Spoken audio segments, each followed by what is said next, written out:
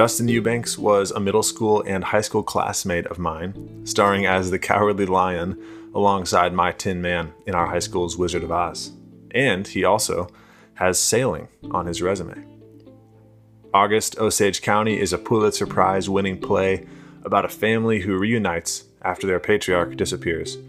And as they all come under the same roof for the first time in a while, past and present wounds and secrets are revealed, resulting in disaster after disaster. Dustin unpacks some of the themes and meditations of this compelling play and explains why it is a story that he returns to time and time again. This episode was recorded on July 2nd, 2020. And for the record, this episode does contain explicit language, which I say because I've heard other podcasts say it, and I don't know what the rules are. But I also say it because I've always wanted to say it, and Dustin made my dreams come true. Now that said, it's one word, you could miss it. This episode would be rated PG-13 if it was a movie. You'll be fine. Anyway, here's the episode.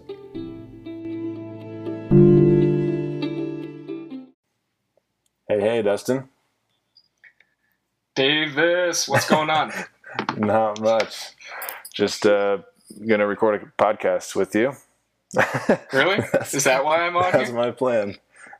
I thought we were talking about advertisements for our new line of swashbuckles. I don't know.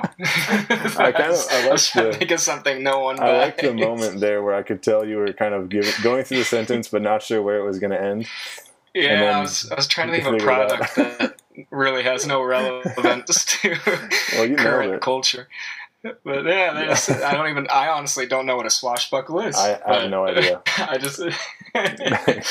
Well, welcome to the podcast. Let's go ahead and introduce who you are for whoever will be listening to this. Maybe give your name and I'll think of a creative question while you say your name. My name is Dustin Stephen Eubanks. There you go. You get the middle name. Wow. Forget privacy. Yeah, fancy. Yeah, who needs it these days?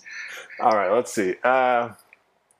If you woke up on like a Saturday or a day when you just have nothing on the calendar and the whole day was just up to you. People were available if you want them to be available, or they're busy if you don't want to hang out with them. Everything is open. What would you do for your morning? On a Saturday? Yeah, or just really any day that you don't have anything. Any day, no obligations. Yeah. The world's not locked down. Exactly. Hard to imagine, I know. Man, that's tough. My first thought, the very first thing I'm going to do is go to a coffee shop. And here in Des Moines, that means I'm going to go to Scenic Route Bakery and get a scone and a drip coffee. Yum. Black, no cream.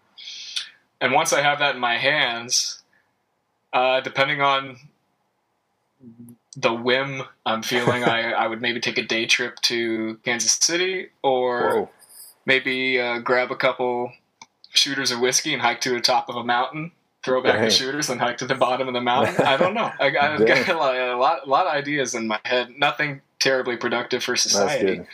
But well, that's the ideal for a day off, is nothing that's productive for society. Hopefully not unproductive for society.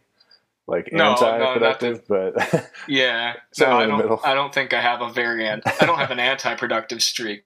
But I don't know that I necessarily have a productive streak all the time either. That's fair. But what about you? What would you do? I'd probably start off the same way. A cup of coffee.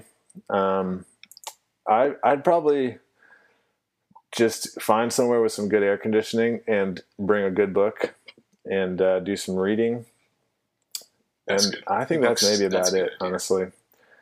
I think some alone time probably, because I feel like most weeks on like a Saturday, it's kind of after a week of work, and not that I'm sick of people, but I just need some time to refuel. So go somewhere by myself, and I don't know if I'd go to the top of a mountain, but if I was in the right city and the weather was great, I might do it. I think my idea of mountain is pretty limited too, considering I've grown up on the plains. Yeah, a mountain in Iowa, just a nice little hill.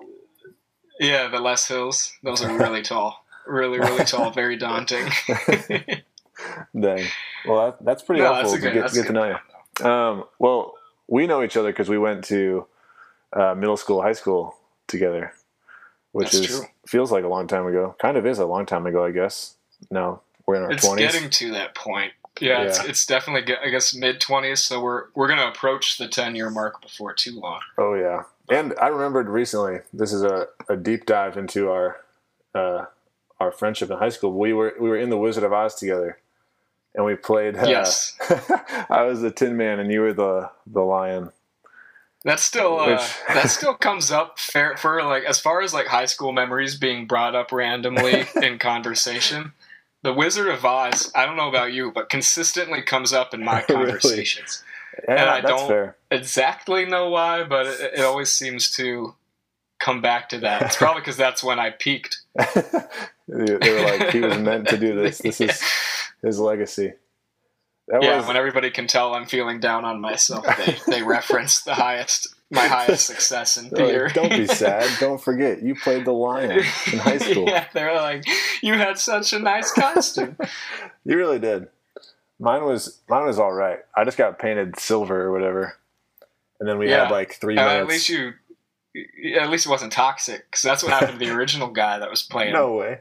Tin Man. Oh, I it's like that. I don't remember the whole story, but one of the original guys or the guy, like the first time they tried to put his costume on, they fucking. I just swore.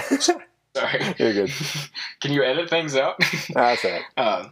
But all right, yeah, I was a sailor for a bit. For anyone who's listening, so I was already someone who swore, and then I worked with a bunch of sailors for 9 months, so it's a habit I can't completely break. Dang, that's a pretty intriguing fun fact as well, though. You were a sailor.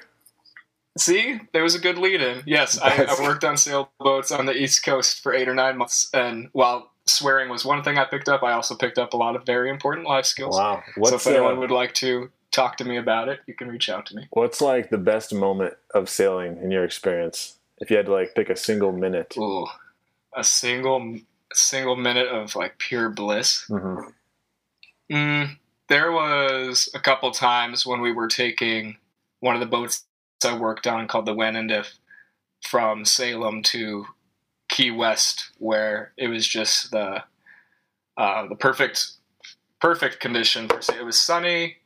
It was still cold. I can remember it was sunny. It was still cold, but it was a really nice day, and the wind was perfect to just kind of like put the boat right on a nice heel and just ride for a while. And it was my turn to steer, so I got to hold us in that like beautifully perfect wind and course for an hour and a half. Wow. It made the job seem a lot easier than it actually is, because there were other times that trip where I was like, I'm new to this. But that was very nice. And the dolphins would swim off the boat in those moments too, so that was always really cool. Oh, wow. That's like a pretty unique experience to have. Yeah, it's cool. I think about going back sometimes, especially after being locked down in the center of the country for I bet 6-7 months. But, someday. It seems like polar opposites, like locked down in coronavirus versus sailing on the beautiful ocean. Yeah, they're definitely on opposite ends of the spectrum. Yeah. I was supposed to go back and cook for one of the companies a few weeks ago, actually, for their transit, but I thought I had COVID, so until I got my test back, I kind of had to call it off last second. But dang. That's okay. Well, pleasure to have you on the podcast.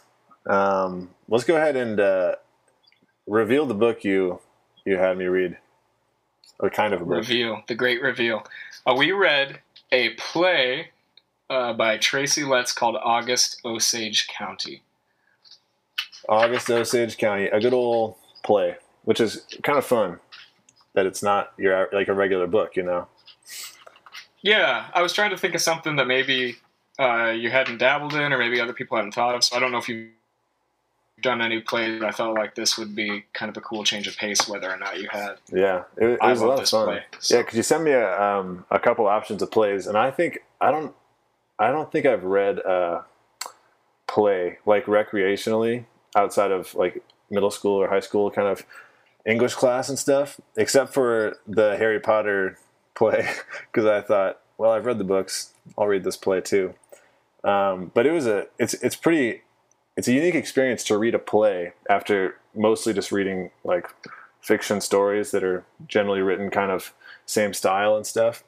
And it was kind of fun. Yeah, it's a different mental exercise. Yeah. Before we dive into the plot, give listeners to this podcast a little vision of why you think reading a play is special. You know, like there are definitely some challenges with it because you don't get as much of, you have to like use your mind to imagine a little more. At least that's how I felt. But I also felt like there was as many benefits and as there were challenges. But yeah, convince somebody that's listening that they should consider reading this book if they're already writing it off because it's a play.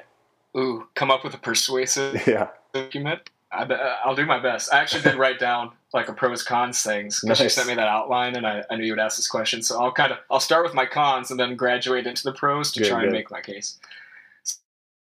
So, like you mentioned, the hardest thing about reading a play just recreationally is that the acting is missing. So you're trying to construct the acting in your head. So that definitely takes a certain effort of like visualization. Plays tend to read very quickly, even though they wouldn't actually be acted out that quickly. So if you fly through reading a play too quickly, you might be missing a lot of the nuances that you would normally get from the extra detail that's present in fiction, or that you would get when the play is interpreted by an actor. And I guess the other con is, if you aren't familiar with reading plays, things like stage directions and certain lingo, like beat, is all new to you. It could sound a little bit like a foreign language if you just haven't dabbled in it before. I didn't even think of that. That's true. But and that can be tough. But that said, plays are fun because they tend to be shorter or quicker reads than diving into like a super long Tolstoy thing. I think plays are super digestible because of their length. They're really good because they aren't huge, thick, and overly cumbersome. They can be used in a lot of contexts. They're really easy to transport around, like in your bag, like going to the beach or on an airplane. The biggest pro, and this is why people should absolutely read plays too, and this is something I'm trying to be better about because I don't have enough plays on my shelf, but the theater as an institution, not just in our country, but in the world, like the concept of acting and skits and performance to make commentary or to entertain or to discuss, that goes way back and in multiple civilizations. That goes back centuries or millennia. And if you're not reading plays, you're missing an entire genre of social discussion that connects you to past events, past people, historical trends. It connects you to all the things that great fiction and great nonfiction do, but in a completely different way. But it's been there the whole time. Like, think about great theater cities like Chicago or New York. This is a whole world of literature, just like the world of, sits next to the world of great fiction or nonfiction or memoirs or poetry. But for some reason, and I don't know what that reason is, I know I don't automatically think of looking at the plays like when I go to half-price books. And I think it's because we do operate on that assumption that it has to be acted out, but you can still gain so much valuable information from reading a play and all the intention that an author puts into every single piece of dialogue and set piece. You can get all that as long as you practice reading them.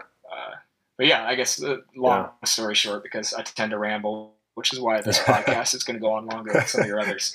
Like, if you aren't reading plays, you're missing a whole category of literature that has been with us just as long, even longer in some ways probably, than written writing. But we just neglect it. That was, I'd say that was pretty compelling. Is that a good argument? It's not short and concise. My English teachers would be upset with me for not being more direct. Well, they're not listening, probably. If you are listening to this, English teachers, go ahead and let us know. That'd be fascinating. How did you come upon this is the first question I have for you. Why'd you open it and listen? But no, that was really compelling. I feel like I enjoyed reading this play. And I feel like after hearing you say that, I'm like, dang, I got to read more. But I was gonna ask you if you enjoyed reading the play, even if it was maybe kind of new. I did, yeah. I going into it, like, so I read it on a Kindle, which sometimes when I'm reading a book on a Kindle, it already presents its own challenges because you can't flip around as easily. And the first page of this play just like listed all the characters, and I immediately was like, dang it, I'm not going to be able to flip back and like check on who these characters are. Because, the way the play works is it's just like you're just reading all the dialogue essentially with sporadic kind of stage instruction.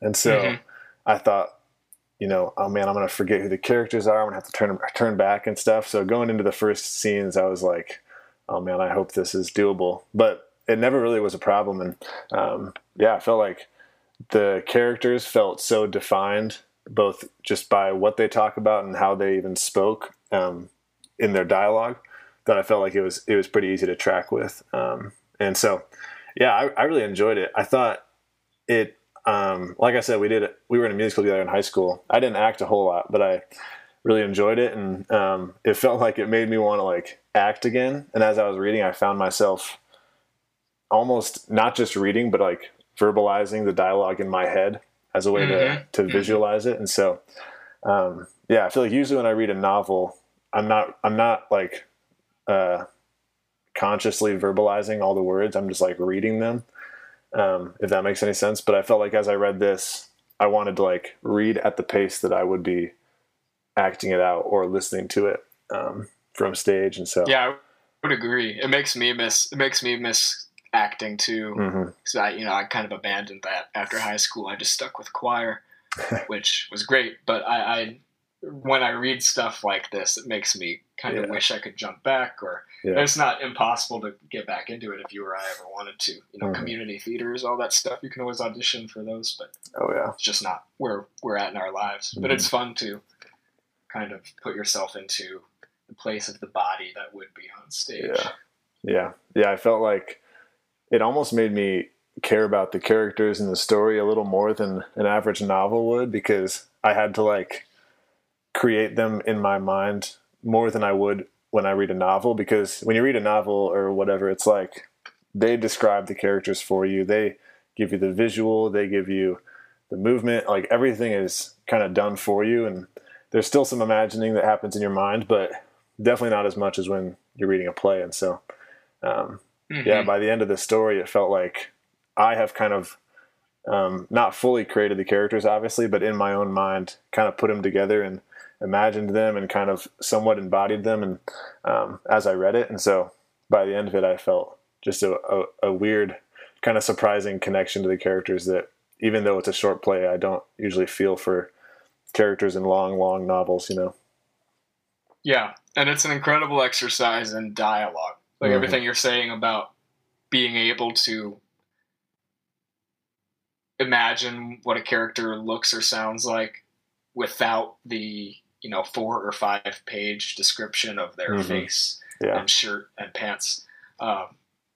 Playwrights, great playwrights like Tracy Letts, like have the ability to make all that still materialize in your mind just through dialogue. Yeah. And maybe you don't get a perfect idea of what Violet looks like or what Beverly looks like, but most crucially, you get an idea of how they sound and the way they carry themselves and what their flaws are, all just through the way they talk to each other. It's really incredible. That's when I'm trying to write. Like, if I need to practice writing dialogue, which is something that I'm hit and miss on when I write my own stories, sometimes it goes really well. Sometimes I reread the dialogue the next day and I'm like, oh, that was crap. Plays are a really good way to see the strategies that work and don't work and to practice dialogue. So, dang, that's good. Yeah, it was a blast. Well, let me give some quick Wikipedia facts about this play, and then we can dive into a little bit about what it's about, and then, I would love to hear all the things you love about it.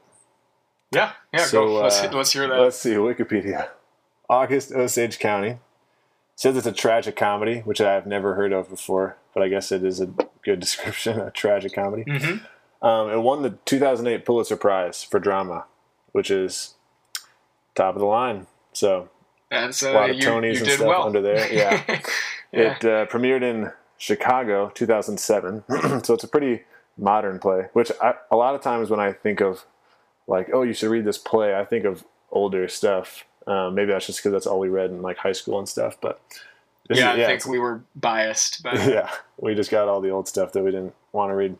But yeah, this was 2007, and so relatively new in the play world. And yeah, it was in Chicago for a couple months, and then went to Broadway for just under 2 years. So had a good run. It also got made into a movie, which I think before you'd messaged me about it, I think that was the only time I'd actually ever heard of it, was the movie that came out 6 or 7 years ago. Yeah, I didn't see it, but I saw some trailers, and pretty star-studded movie, kind of trying to follow in the still footsteps. haven't watched it. It's on my list, like sometime this week or next week to do so. Yeah, and I keep like not getting around to it. But that's like that is a loaded cast for sure. Yeah, I feel like they had to try to live up to the legend that the play had left, and so it's got like Meryl Streep, Julia Roberts, Benedict Cumberbatch, a lot of they're all in a lot there. of famous I think people. Ewan McGregor is in there. I think it got generally good reviews. I think it wasn't like knock out of the park. Yeah, but it was generally did a good job. Was the consensus. Yeah, well, the reading the play definitely made me want to watch it, or catch the play sometime. And I watched the trailer, and it felt like, I mean, I'd only had my own visual images of what the play looked like or what the characters sounded like, but it felt like the movie, at least in the trailer, really lived up to the dialogue and the characters of the play. So yeah, could be cool to check out.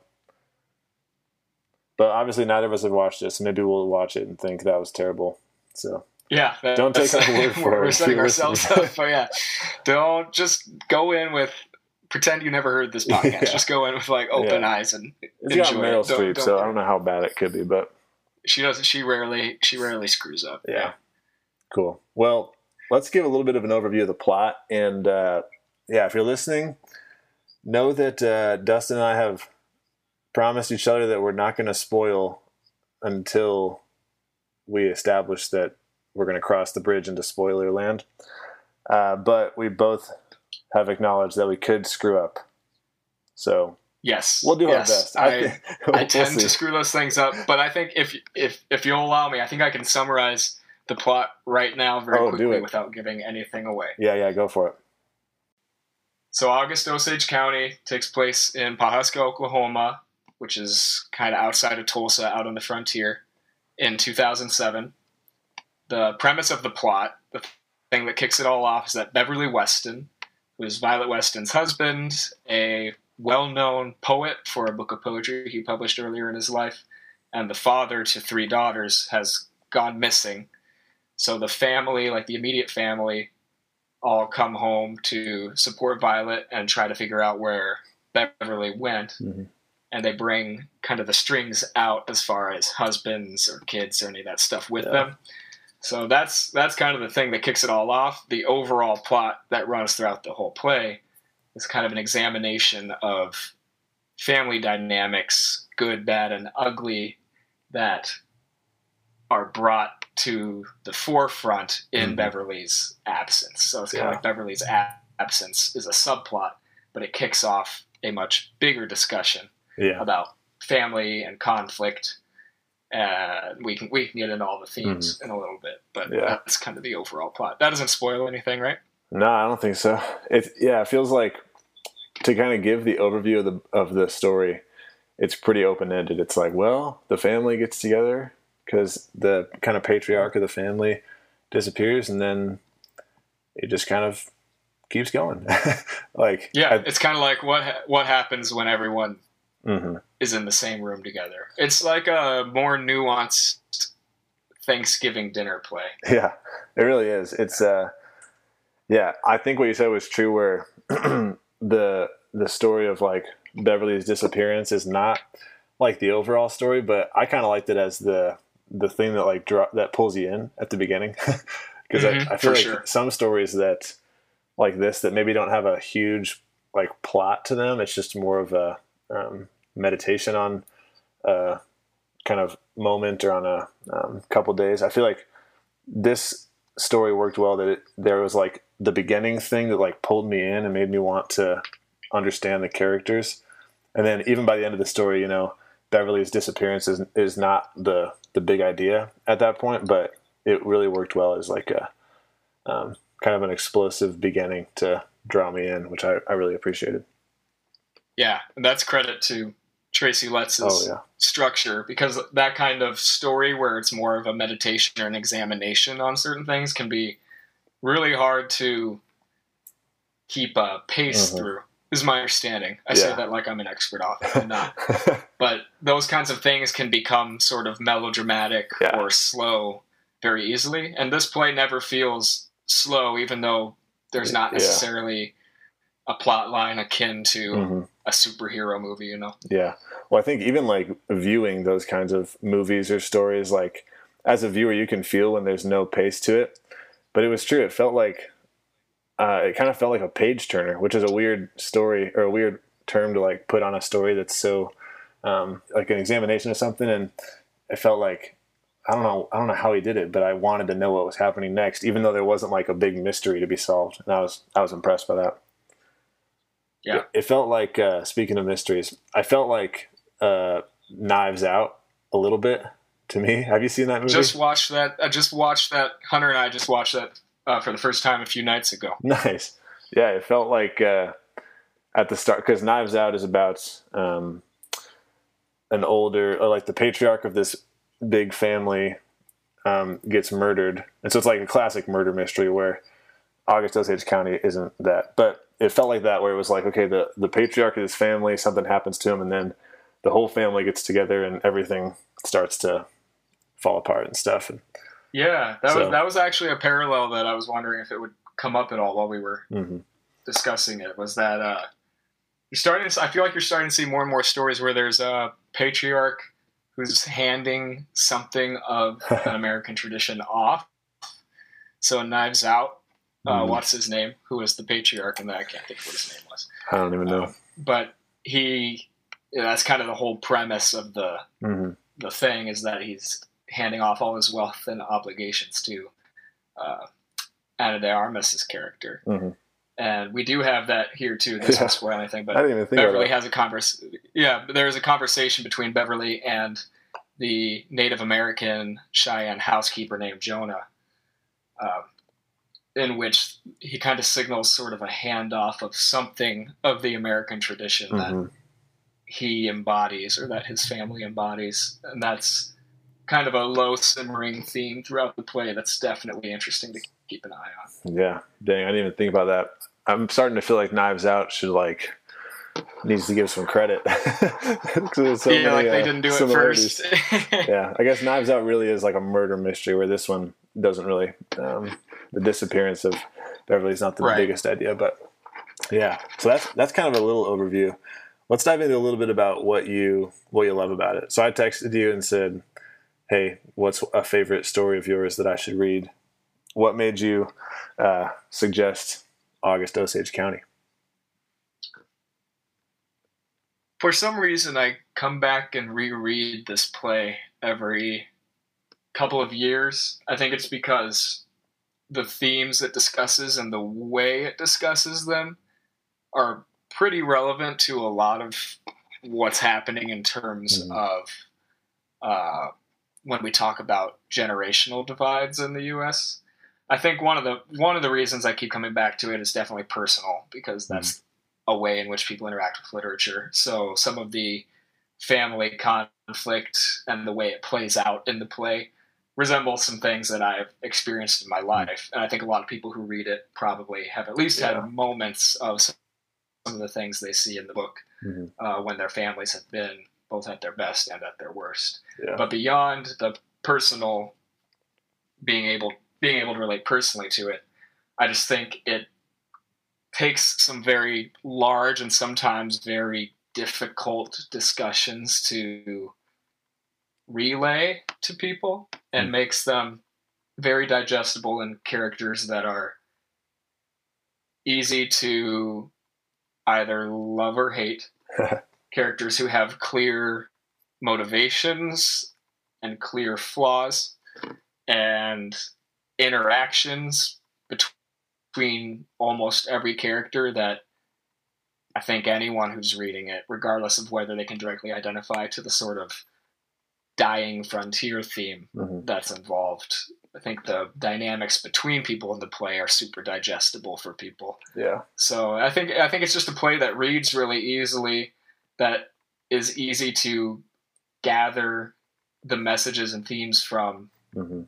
It's not overly dense. Yeah. And yet it's so, like, the interactions present in it are incredibly potent, and you certainly internalize them pretty quickly. So yeah, I think it's just the perfect balance of digestible but deep diving, and it has the personal connection for me too. So it's like the perfect storm. Dang. Yeah, I think I didn't even think about that, what you were saying, how it is a really good balance of both digestible but also deep. Like it like we've been talking about, kind of these stories that are very meditative and are like an examination of a theme.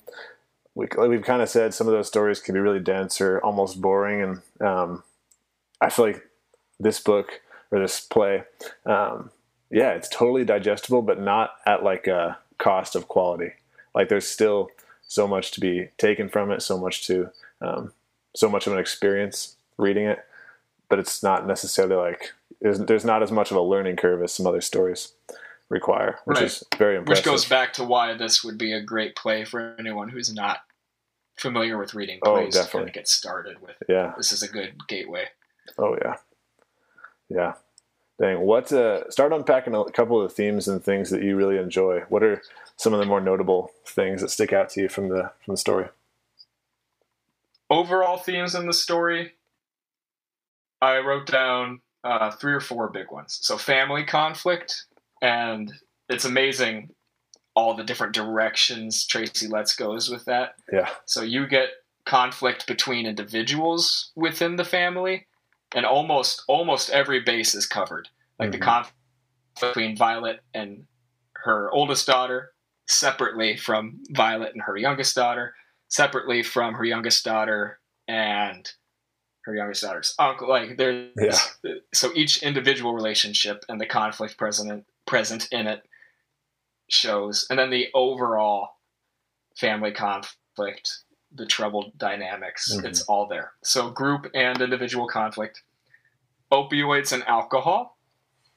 I think this play was a little ahead of its time. So one of the things that is a motif in the play is that Violet is constantly throwing back her muscle relaxers, and this Violet leads is to a lot of. Violet's the wife of the disappeared guy. I'll pipe in. You can keep going. Yes. I'll just think about the listener, and then I'll give the info. Where I am talking about things that no one has any idea what I'm talking about. Yeah, so Violet's the matriarch, the wife of the guy that's missing. And she's most of the conflict and dialogue comes back to her. So the meditation that's going on almost always finds its way back to something about her, good or bad. So she's an extremely crucial character in the play. And she's always taking her muscle relaxers. So she's constantly taking her opioids. Alcoholism, like she talks about her husband's alcoholism and the presence of alcohol for different characters at different times throughout the play is evident. But especially the pills. So substance abuse in general is discussed. Demographics in the U.S. This is the role I think the housekeeper, Jonah, the Cheyenne housekeeper, plays, especially positioned through a lot of the play. If you pay attention to stage directions, the way she comes in and out of the play is super crucial to understanding the message that's being sent with her. She doesn't have a ton of lines or dialogue, but when she does, it's extremely crucial. So shifting ideas of who is American, a lot of the discussions we're having about race and demographics can be viewed through the lens of Jonah, the Native American housekeeper's role in the play. And then finally, trauma. So amid all of that, and especially the family conflict and the pill and alcohol usage, the effect of trauma on individuals and then the way it has a tendency to get stuck in a family lineage and to carry down, that is super there. So family conflict, opioids and substance use, shifting ideas of who's American, and trauma on the individual or group. Those are kind of the big ones. Dang. Yeah. I think it's almost masterful how Tracy Letts, like, it's wild because none of those topics are like super addressed. You know, I mean, they're all present, but it really is impressive how he makes it like, it doesn't feel like a documentary about these things or like a specific, very informational, educational thing about all of those topics. It feels like they're just really believable characters, and those themes are like deep in their lives. And so it comes out through the dialogue, and it's impressive. As we keep talking, I just keep thinking like, man, this guy really wrote a good play. What are there any like... He did a very nice job. Yeah. Well, he won the Pulitzer, so he's got his reward for it. Are there any like scenes in particular or moments of dialogue that stand out to you for either one of the themes or all of them or a couple of them, moments of the play that stand out for you? Yeah. Let me look at my notes that I made as I reread it. I would say there's a couple crucial quotes that I really want to make sure we mention in the podcast. Maybe we can just talk about quotes in general, but I think perhaps the most crucial, I would say one of the most crucial scenes is the dinner scene. Oh yeah. So this is when everybody is finally, for those who haven't read the play, this is finally seated in the dining room together. Jonah, the housekeeper, has prepared a large dinner. Beverly is still not in the picture, and everybody is seated for dinner. And if you've ever had a Thanksgiving dinner that had any sense of tension, and actually you don't even need to have had that happen because it's something that gets talked about. Yeah. And written about and reported on every year about how impossibly tense Thanksgiving dinners can get. This will feel like that run off the rails. Now, this isn't necessarily politics the way we tend to think of it. It's about some other more personal, individual, the family things. But trying really, really hard to keep a cap on everything. And sure enough, within a couple pages of dinner, that's in Act 2. Yep. That is a super crucial scene where you learn a lot about what's really going on under the surface. At one point, Charlie, I believe it is, page 93 for me. Violet, the matriarch, is basically just on a rampage. She is just tearing into everybody. And her conflict with her oldest daughter specifically is really raging. And at one point, Charlie says, "You're in rare form today, Vi," because she is just tearing apart the table. Yep. And eventually it all blows up. I won't say who or what. There's like a certain level of a tussle, a physical tussle, a power struggle for the matriarchy. And it's an incredibly written scene. Yeah. Which picture version comes back later in the play over a plate of fish. And that scene is also very hilarious in the most tragic way. Yeah. What did you think of the dinner scene? Yeah, I think what you said, even for that last scene, is probably an accurate summary of it, where it's hilarious in a tragic way.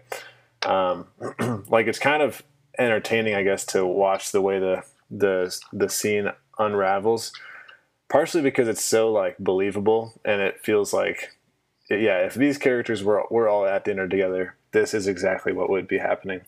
And I mean, even in the conversation of reading a play versus reading a book, some parts of it were kind of funny because, at least in my copy of it, there were moments where there's like 3 conversations happening like parallel down the page. So you can imagine like a play where 3 people are talking at once, and it's like even the task of me reading that like gets me in the room where I kind of have to pick, like, I can't really follow all these at once. I got to like read, I got to focus on one, but then go back and maybe read the other one, or like try to read them all at once. It's as if, you're sitting at the table, like trying to like keep track and like you said, keep the cap on all the tension that is present and rising.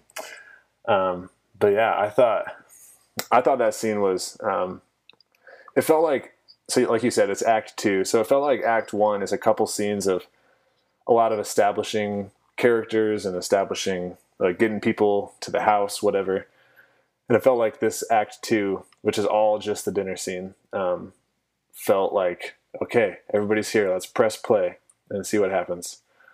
And it felt like it summarized, the whole play to an extent of just the tension and the moments. I feel like the one moment that stood out to me as just like, I felt like I could tangibly feel the awkwardness is, it's on page 80, 84, 85 to me, but it's just the scene where they're at the table and they're about to eat, and then someone's like, wait, should we say grace for the meal?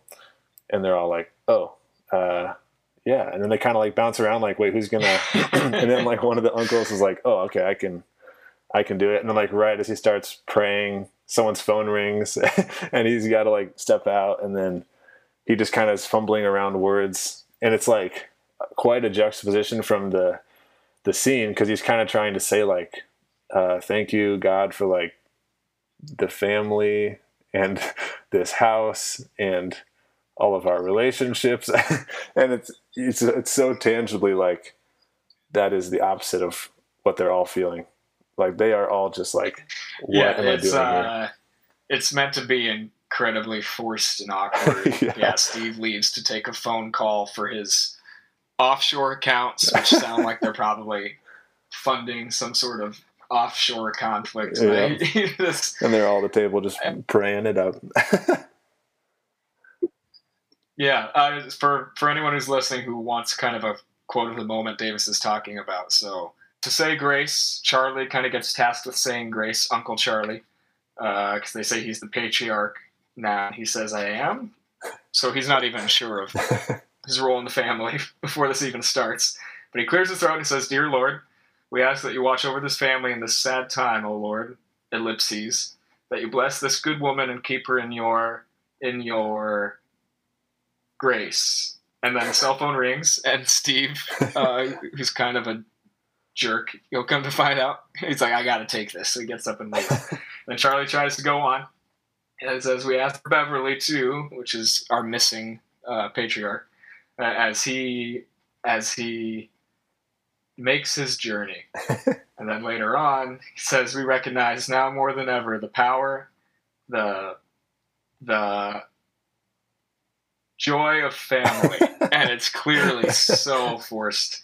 Yeah. And the second Bill, who's Barbara's husband, the oldest daughter's husband, says, let's eat. Everybody's like that. It's like it never happened. It's like grace never happened. So yeah, definitely a good moment to examine kind of the absence of any unity. Yeah. Oh yeah.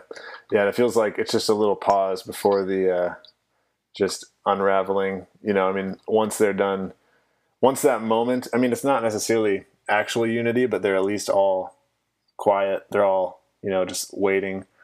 And it feels like right when that's over, like you said, they dive into eat, and it's just like disunity. Everybody's kind of back on their own again. And yeah, man, that whole scene just felt masterful. And like you said, it kind of reaches a peak where things start to fall apart, and literally and metaphorically, like wrestling for control. And yeah, it's quite a scene. Yeah, it's that one's super crucial. I'm trying to think of what other one or two. We don't have to dive into them. We dove into that. One of them is the very ending, but we're not going to spoil that yet. So yeah, we can hold off. We can dive into it later. What were there any quotes from the earlier part of the story or early scenes that you wanted to chat about? Yeah, let me page for me it was page 54. So this is in scene 3.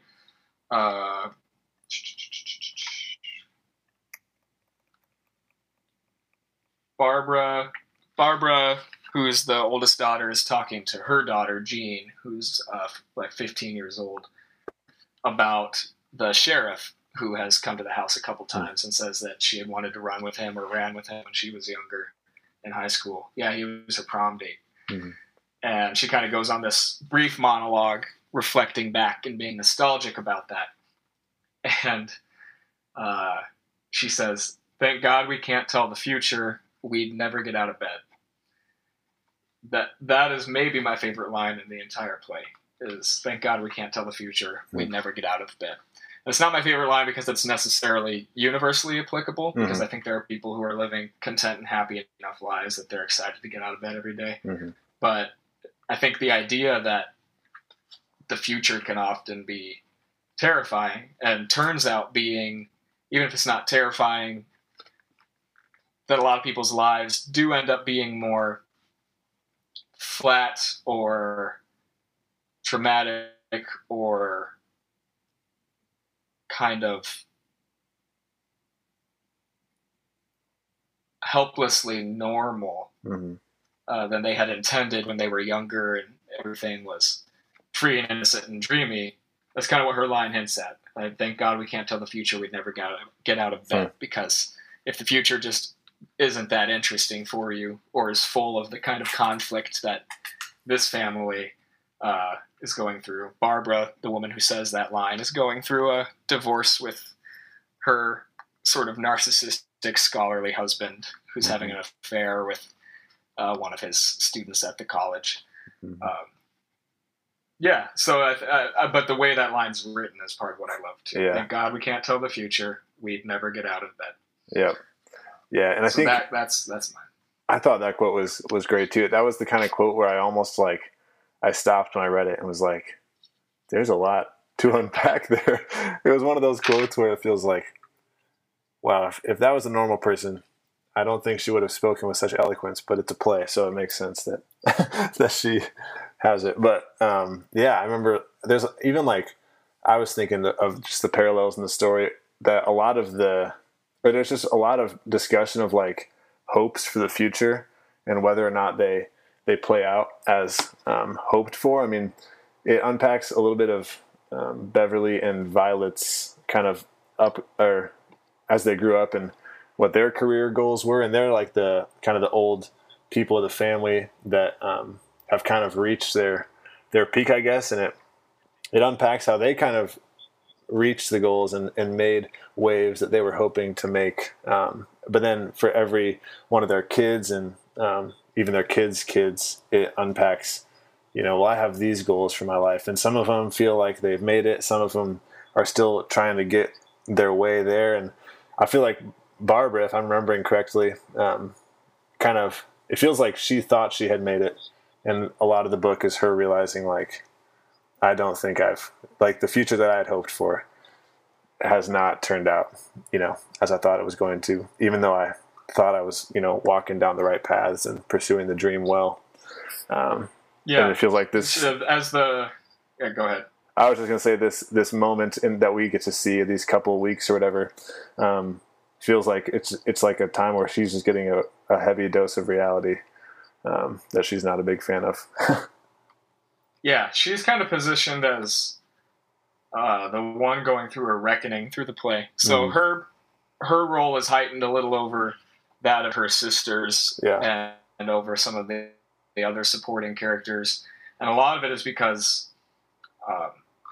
Tracy Letts ends up making a parallel between Barbara and her mother, as well as a parallel between Barbara and her father at times. Yeah. So Barbara more and more she's kind of the embodiment of, I see a theme of the way trauma passes through generations, and how you can't always necessarily get away from what was wrong with what came before you. Yeah. Barbara is the one who very nearly gets trapped in that cycle and gets washed up, and she, in a lot of ways, is just like her her mother in her most terrible moments. And I think that's a thing that scares her. It's one of the times in the play that Violet, who is rather difficult to talk to, is kind of right. She kind of calls Barbara out and says that you and I aren't so different. Yeah. And you're right. She's kind of going through a reckoning. So yeah, that does feel like quite an eye opener for Barbara when her mom is like, yeah, we're not as different as you think, and it feels like that's not. Barbara really wants to convince herself that she's a different person, you know, but she's realizing she's probably not as much as she thought. Mm-hmm. Yeah. Well, there's that part where it's in start of scene 3 in Act 3, so kind of coming up on the end of the play, where Barbara is positioned in the same kind of posture, pose, and location in the house, and in the same conversation as Beverly, her father, was at an earlier point in the play. Yeah. So there's like a direct line being drawn between generations of the family, just in the way they are sitting in the scene. Yeah. Which should always signal some pretty crucial commentary. Yeah. Anytime a playwright does that.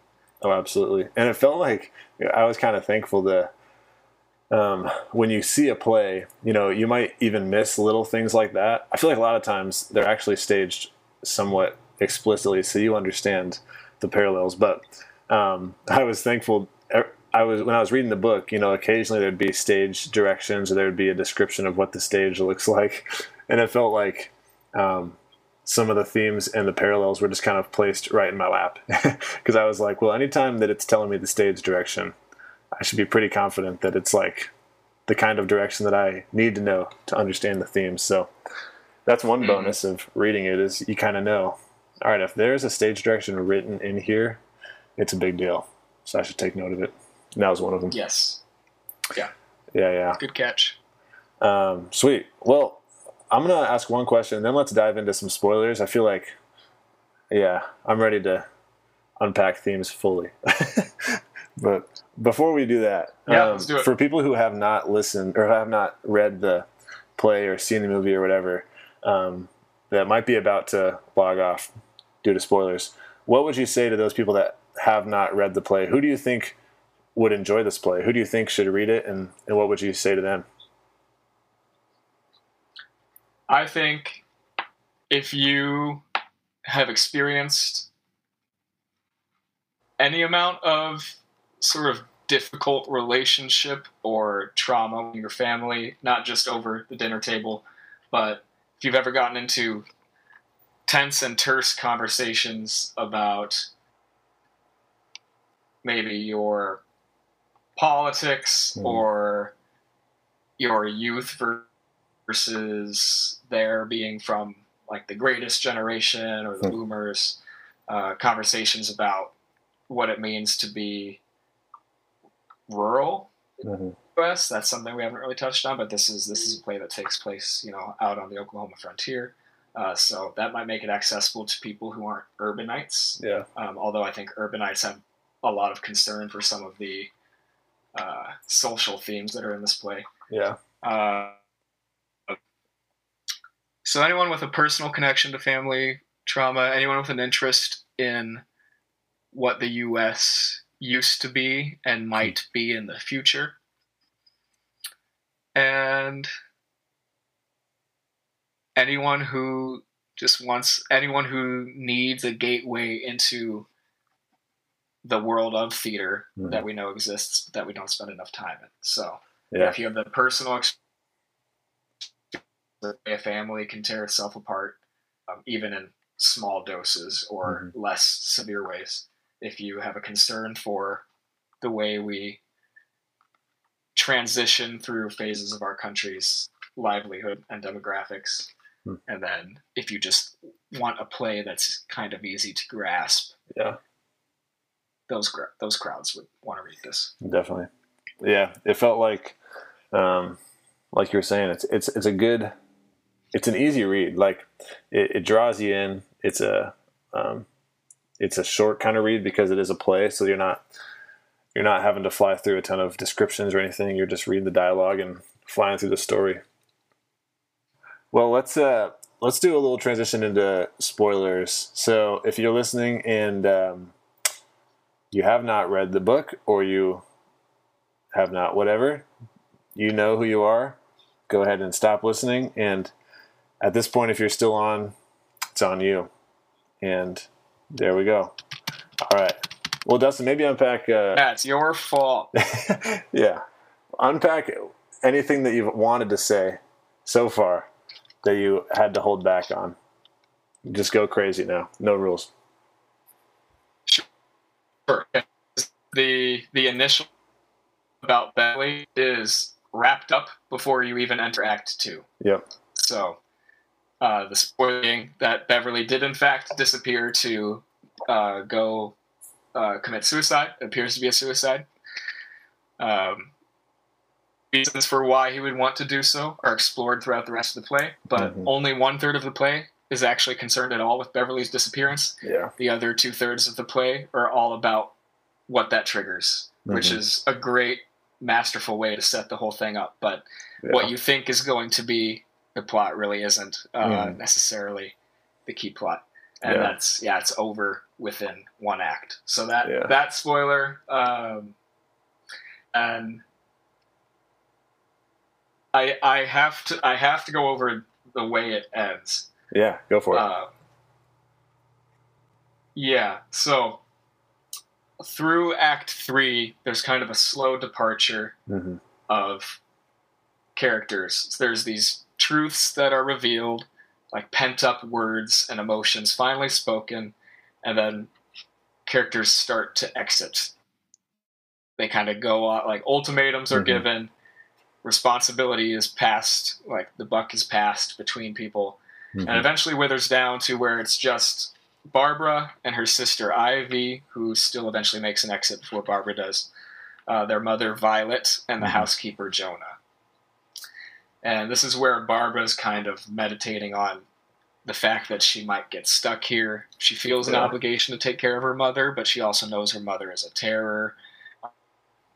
Yeah. And basically, there's this tragic moment for Violet, the matriarch, who we've understood to be rather difficult, where once everyone else from her family has exited, she's kind of calling out. She's like calling for Barbara, calling for Ivy, calling for Beverly, her dead husband.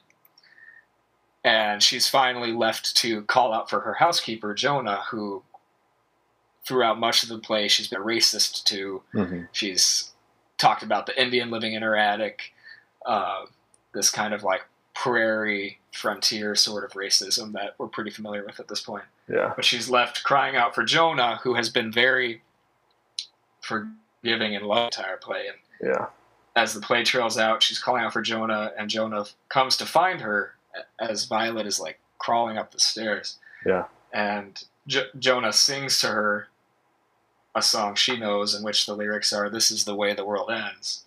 And Violet is kind of mumbling under her breath, "And then you're gone, and then you're gone, and then you're gone." So there's this tragic moment where, in trying to deal with herself, Violet has sort of forced everyone out of her life. And the only one that's left to console her, for her to see, the only human being left is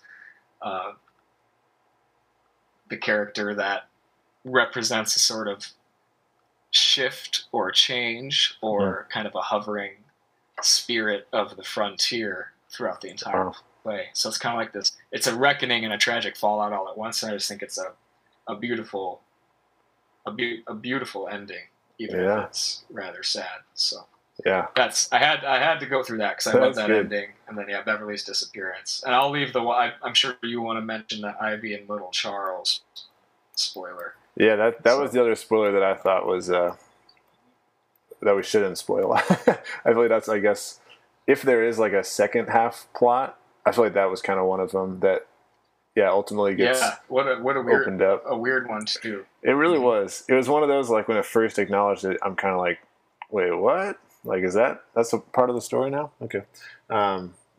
So that spoiler, I guess, is Ivy, who is one of Violet's, the matriarch's daughters. I'm pretty sure the youngest daughter, who Yes. is kind of like a classic. The all the older people in the family are like, Ivy, you should, date somebody. You should, like, always kind of hounding her to be with somebody. And eventually you learn that she actually is with somebody and has been for a while, but it's her cousin, little Charles, who is also eventually in the story. And yeah, so they're kind of keeping that a secret because they realize that's kind of out of the ordinary, and they don't think the family will love it. And yeah, that's kind of, I guess, once you figure out what happens to Beverly, that was one of the plots that kept me kind of intrigued. Like, well, how's it going to play out? Like, what? Obviously, Violet wouldn't be a fan. She'd probably have some things to say about that. But obviously, everybody else too starts to learn and starts to kind of unpack it and what they think. And then ultimately, you find out that they're not cousins; they're half siblings, which is kind of a gasping moment as you read it. You're like, oh, this got even more interesting. Yep. Yeah. Mm-hmm. But unpack a little bit for me, Dustin. What do you feel about that plot line? What do you feel like Tracy Letts was accomplishing, I guess, with that one? Yeah, I think my overall feeling on what he was trying to accomplish was Ivy, and he's called Little Charles because he's kind of the very shy, reserved, awkward, failed son or nephew. Yep. He missed the funeral because he said accidentally missed his alarm, but then it comes out that maybe he didn't even want to set it in the first place because he's afraid of being in that environment, which is very toxic for him. Yeah. And it becomes clear that Ivy and Little Charles have this relationship, which is a little weird because they're first cousins, but they're past childbearing age, which is kind of her logic, I think. And the way they're kind of set up is that even though their relationship is flawed in that way that isn't really typical these days, they seem like the closest thing to something promising in this house. That's like interesting. I think they're set up like, so you take an odd and early unacceptable situation and you make that the closest thing to honest care and love that we see between two characters in the play. Yeah. So that's already, you end up rooting for them because of what's going on around them, even if you think their relationship's a bit out there. And then, so you think you finally have one redeeming pair of characters throughout the entire play. Dreams look and sound like they will be viable. Yeah. And then just a few pages from the end, that gets ripped out from underneath Ivy because of some decisions that her aunt, Violet's sister, engaged in, which was that she kind of had a running affair with Beverly. Mm-hmm. So, her brother-in-law. So, that's what I think Tracy Letts was trying to accomplish, was he gave you an uncomfortable situation that was still the most promising thing in the play, so you came to root for that. And then that situation became untenable. Man. So he throws in one twist that takes it from being, you're kind of like, to, well, that just can't. Yeah. And everyone in the play knows, like, you can't let them go forward with this. But for Ivy, who has spent her life trying to be the daughter who has a level head and tries to actually see how terrible what's happening in their house is, to have the promise of getting out kind of ripped out from her like that because of something someone in the family did, because of decisions that weren't hers. Wow. That's kind of the ultimate perversion of her dream. So that's supposed to be a particularly gut-twisting plot twist. Man, I'm glad I asked that question. I hadn't even thought of, like, most of those layers to that, especially, like, man, it is of all the relationships in the house, that's like the most normal. And, it almost seems like, she and Little Charles seem Yeah, and it's like, I mean, all the other relationships and marriages are falling apart or have fallen apart, and you look at those and think like, well, those are like normal, as we'd imagine them culturally, and this one relationship that is on the more abnormal side is ultimately the healthiest, which is wild. But I hadn't even thought about the fact that, ultimately what tears apart that dream and that healthy relationship is it's what her parents, or what the older generation kind of selfishly did, and it's totally out of Ivy and little Charles' control, and it's I mean, it's like what's done is done, and they're just kind of inheriting it. And man, what a parallel to the story as a whole. Mm-hmm. Yeah, and That's you're wild. right. That, like what you said about how it makes a commentary on generations, and then how it makes a commentary on things being kind of out of your control, and the way you make can have unintended consequences. Yeah, it does a lot too. It's it definitely at first feels like one of the weirder subplots of the play, but then when you look at what it says overall, it makes a lot of sense. Yeah, and I mean, I feel like as a reader, it makes you question, like, well, certainly, I don't know if I'd be like, oh, great, they're cousins, it's fine, or especially once they're half siblings, but the whole time in the play, culturally, we're kind of used to like really broken relationships that on the surface would look normal, which is every other relationship in the house. And so as a reader, it kind of makes you ask the question, like, why was I not so surprised by Barbara and Bill's marriage, which has fallen apart due to unfaithfulness and broken dreams and all these things, but I get caught up in this one thing after just overlooking, so much other things that I've become culturally used to. Yeah, that's a really good point. Yeah. Yeah, man, it's impressive what is acceptable. Yeah, man, what a story. Yeah, because you're right. Like, as Barbara and Bill's marriage troubles become evident, and it ultimately does fall apart by the end of the book, you're really not that surprised. Like, we're used to that. Yeah. But that should be more bothersome than it actually is. Mm-hmm. And that's kind of a running theme through the whole thing too, is the way tradition can be perverse or corrupted. I mean, that goes back to when we talked about the saying grace. Like, saying grace is supposed to be a unifying, consistent tradition, and in this play, that is ruined. Yeah. And then these marriages and these traditions are all ruined. And the only thing that wasn't ruined until the deepest, darkest secret was revealed was a relationship between two first cousins that we come to find out are half siblings. Yeah. So definitely some tradition versus why aren't you more bothered by questions being asked. Yeah, that's good. Dang. Yeah, is there anything else, other scenes or other quotes that you want to chat about before we wrap up? Let me look.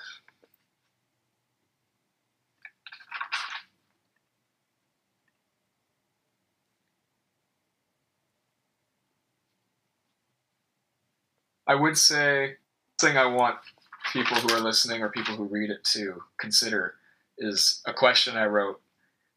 Is it necessarily better to run away from trauma? Because the impression you get through the whole play is that if these people would just run and like get out of here, they'd probably be better off. But there's a crucial thing that happens. We didn't really talk about it, and I won't go into it because I know we've already run pretty long. But Carol's sister, who we hear in her dialogue is highly insecure. It's clear she was kind of the lost sister of the trio. Has like finally recently found this guy who is stable and has money, Steve. And so the whole play, she's like trying to get her sister's validations. Yeah. Like, my whole life, I didn't know what I was doing, and I finally found it, and I found him, and he's a nice man, and you're going to come to the wedding, right? And do you think he's an okay guy? She clearly has been insecure her whole life. And she finally is about to settle into stability. Well, the guy, her fiance, who's here at the house with everybody, is pervy and ends up making a rather pervy move on the teenager that's in the house. Mm-hmm. And Karen definitely knows. Yeah. She absolutely knows what he did. But she chooses to leave with him and run away anyway. And what she says right before she exits the play is, come January, I'll be in Belize. Doesn't that sound nice? So she is choosing to run from everything that's wrong in this household, to the point where her fiance being pervy with her niece, she is willing to just pretend it didn't happen to get away. So it says one thing about the extremity of the situation, mm-hmm. but it also, I think that's Tracy Letts. This whole play, you get the impression that you have to leave something that's toxic. And then Tracy Letts kind of tells you to, he's like, wait a second, look at this character and what she is choosing to ignore for the sake of running from her family. She's ignoring something very, very wrong. Huh. That is fascinating. You shouldn't, it makes me like, I still conclude that overall, I feel like if you're an extremely toxic lineage like that, like you do need to, at some point, let bygones be bygones and cut your tie in certain ways. But like, what are you willing to excuse for that? And it's, I think I want to make sure readers pay close attention to that little subplot too, with the pervy uncle. That's good. Yeah. I mean, even thinking about the imagery of like at a resort in Belize versus at this house during these meals, it's like black and white opposite. But yeah, when you add in, okay, but also at the resort is this guy that you're now married to, and you know what he's done, but you aren't willing to acknowledge it. It kind of raises that question, like, okay, yeah, it'd probably be better to be at a resort than at this meal, but is it better to like know what you know and just try to move on at that resort in Belize, or are you just lying to yourself? And yeah, I feel like what you said is true, where it feels like most of the characters ask that question, like, should I stay here? Should I go? Should I be a part of this family? Should I just cut my ties? But yeah, ultimately that Belize picture is like an example of kind of a gray area where it's like, well, if she leaves and like keeps this whole thing with Steve, she's making excuses that, probably aren't the best. So it's like all these layers of decisions. People are very willing to dupe themselves. Mm-hmm. Yeah. People will, in the face of things that are extremely painful,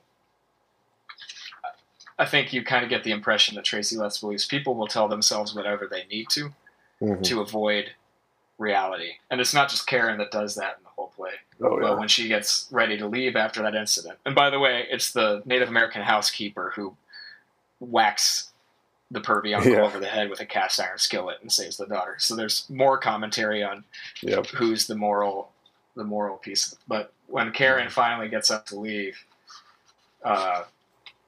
in the face of the clear pervy evil that he has done, she says, where is it at? I'm close. There's Karen.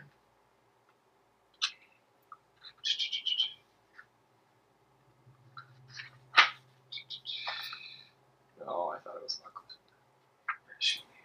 You're talking about when Karen leaves? Yeah, there's a line. Here it is. Right before she leaves after what's happened, Karen says, I know Steve should know better than Jean that she's only 14. My point is, it's not cut and dried, black and white, good and bad. It lives where everything lives, somewhere in the middle. Where everything lives, where all the rest of us live, everyone but you. And she says that to Barbara as an accusation. So, yeah. She's kind of choosing to operate in the gray area and use that to save herself. But anyway, so that's good stuff. I think we've hit a lot of the big moments. We've unpacked a lot of the plot. So if anyone is, I hope some people are enjoying. Anyone who does listen to this whole thing, I hope this isn't making it less worth reading. I know we've talked about a lot of what's going on, but yeah, no, man. I, for one, at least, have enjoyed the conversation. I feel like it makes me want to read it again, you know, having thought through the lenses that the book is telling the story through and the different themes that kind of pervade throughout. And yeah, man, it feels like reading the book was one thing, unpacking it and even hearing from your perspective as someone who's read it multiple times and cherishes it a lot, it feels like it's opened it up in a even cooler way. So I appreciate it, dude.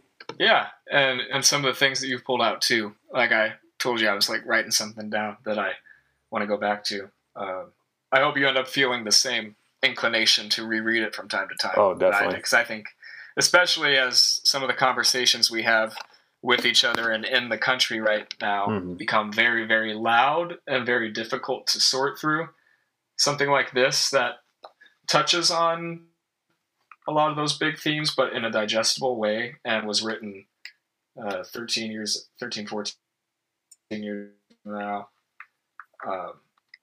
before things were quite as disheveled as they are at this point. I think it's a very timely read that is a little easier to sort through than a lot of the noise that's around us right now. Absolutely. So as we change as a country every couple of years, the things that are discussed in here have a slightly different hue to them. Yeah, so that's true. It's good rereading for that purpose too.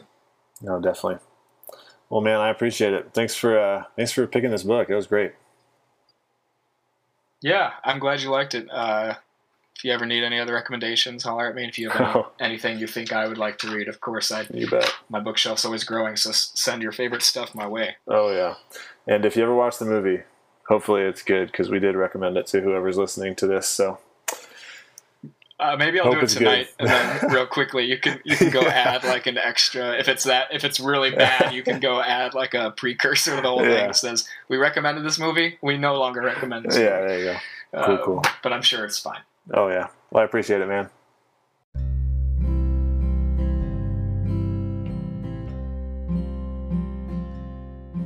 Thanks for tuning in to another episode of Books My Friends Like.